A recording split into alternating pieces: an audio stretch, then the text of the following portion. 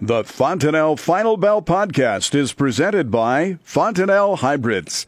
The solutions you need, the relationships you trust.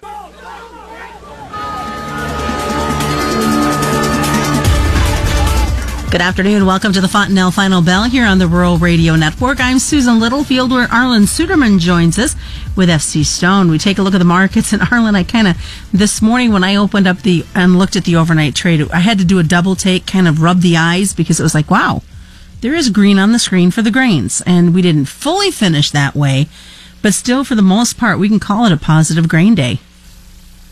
Yeah, it's been painful, really, when you look at what's happened to the corn and soybean markets especially, and wheat's had its own losses, but corn and soybeans have just been really battered.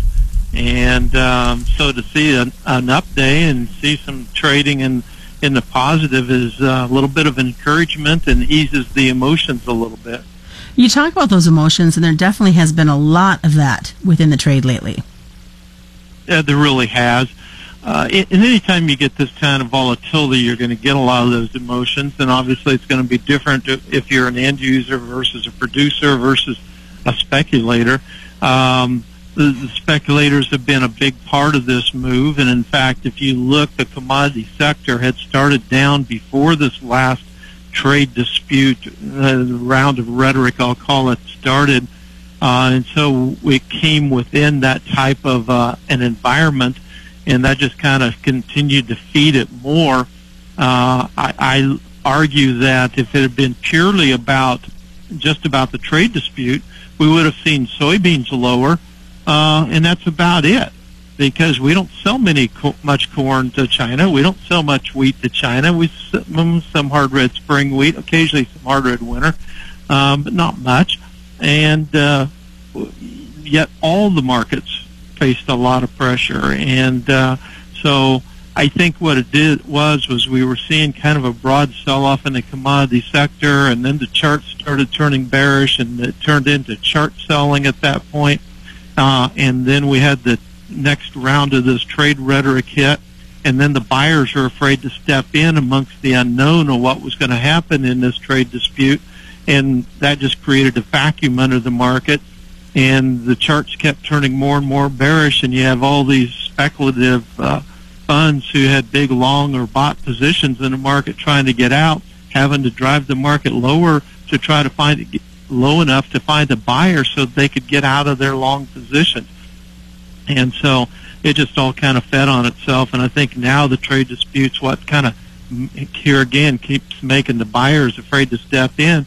With the exception of end users, we are seeing some end users step in, because this is a great opportunity for them. And yeah, as long as the charts are bearish, it means prices are coming toward them.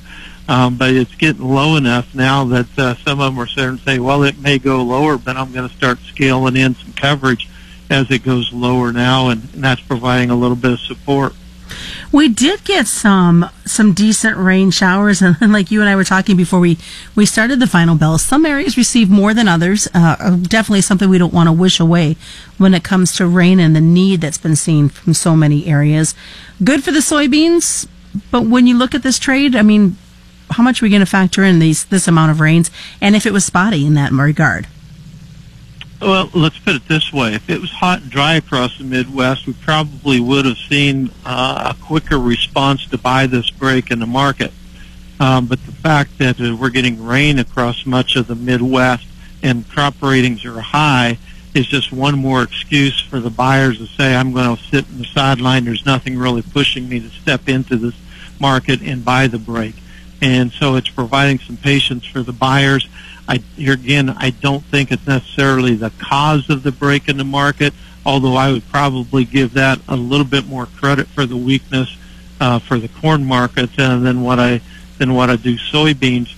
Well, let me say it again. I'd rather probably give the high crop ratings and the rain more credit for the weakness than what I do the trade dispute, although the trade disputes become the headline maker. Definitely some coffee cooler talk, though, earlier today was a fact that we still got a lot of growing time to go with this crop. It's definitely not made as of yet. That's exactly right. We've got some corn now in the south starting to pollinate, and that becomes a critical time, but we've really seen the heat finally break, for the bulk of the Midwest, and the moisture come in. The conditions over the next 2 weeks really look good.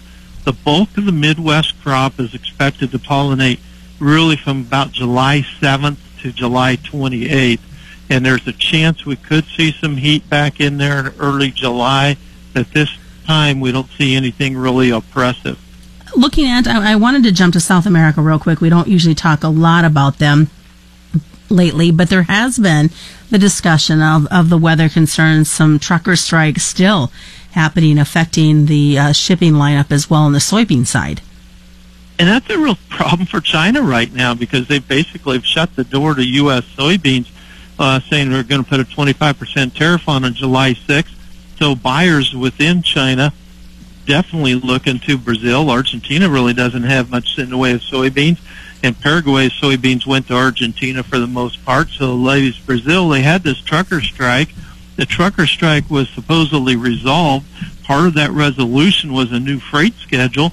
The freight schedule was so high in price, I mean, it was ridiculously high increase based on what they had before the strike, that many buyers just said, forget it, I'm not buying.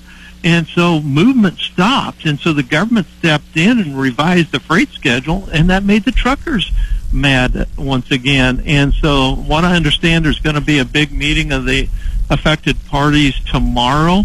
We'll see what comes out of that. But frankly, ships are having trouble getting ports are having trouble getting the soybeans they need now, and soy meal in order to load ships. And China's facing some problems. And that is going to make for some interesting stories in the weeks to come, I'm sure. Absolutely. Well, stick around, folks. We do have more of the Fontanelle Final Bell coming up on this Wednesday afternoon.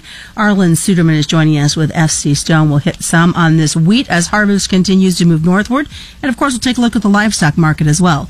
It's the Fontanelle Final Bell on the Rural Radio Network. Welcome back to the Fontanelle Final Bell here on the Rural Radio Network. I'm Susan Littlefield. Arlan Suderman is joining us with FC Stone. Let's talk the wheat.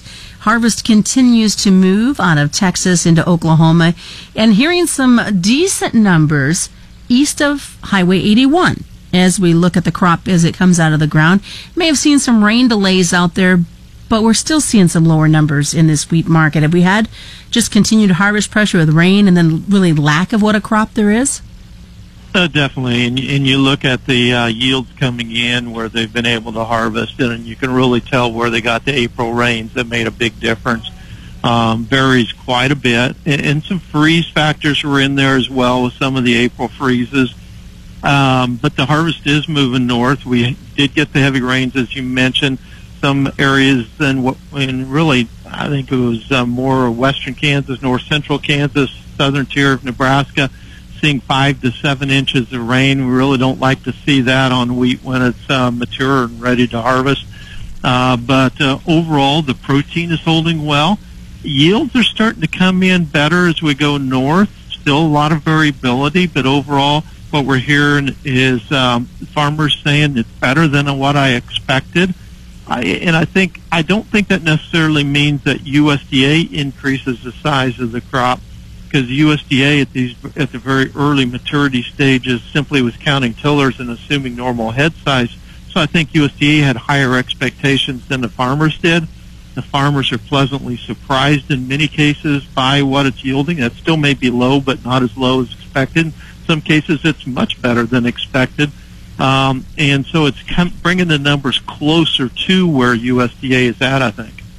Over to the livestock side of the trade, cattle numbers saw some bounces higher, kind of a lower start initially to the trade.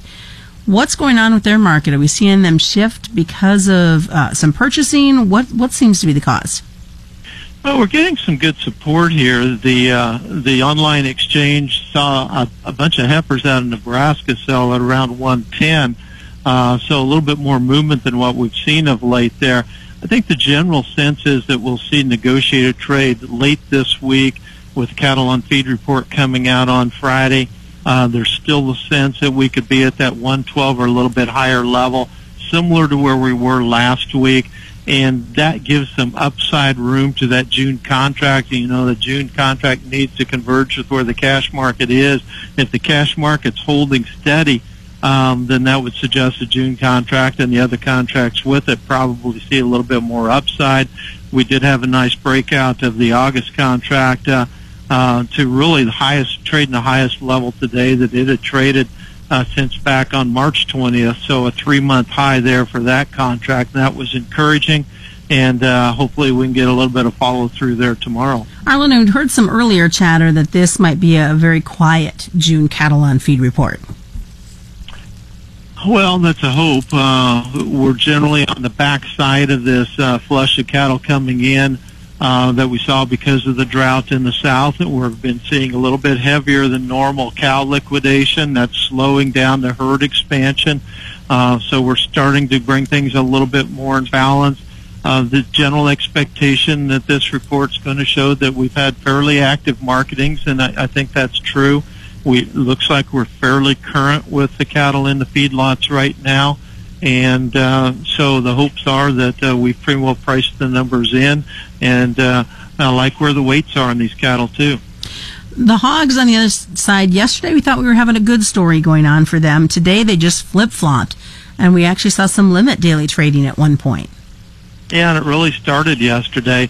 Hogs really getting caught up again on this commodity sell-off with the mantra being all about the trade war.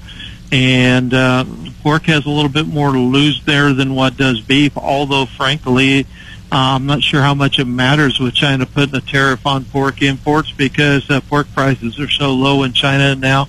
Anyway, I'm not sure how much we would export to them at this time anyway. But the pork market really getting caught up in that and really reversing the trend that had been there for so long. Futures had been well above where the cash is at. Now we're seeing the opposite is true with the cash index trading about $4 above where the July contract is at. So we're seeing that spillover fund liquidation in the charts as a result starting to turn negative and encouraging more selling there as well. And it's this time of year we start to see a slowdown when it comes to some of this movement for both cattle and pork.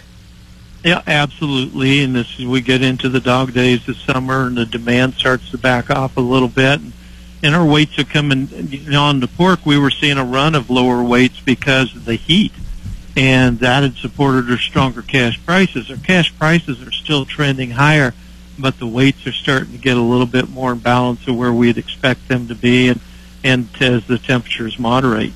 All right, Arlan, what's the best way for producers to be able to get a hold of you after markets close to talk some trade? intlfcstone.com. And, of course, we can't forget you on Twitter as well. Absolutely. Twitter.com/ARLANFF101. All right, that is the Fontenelle Final Bell right here on the Rural Radio Network.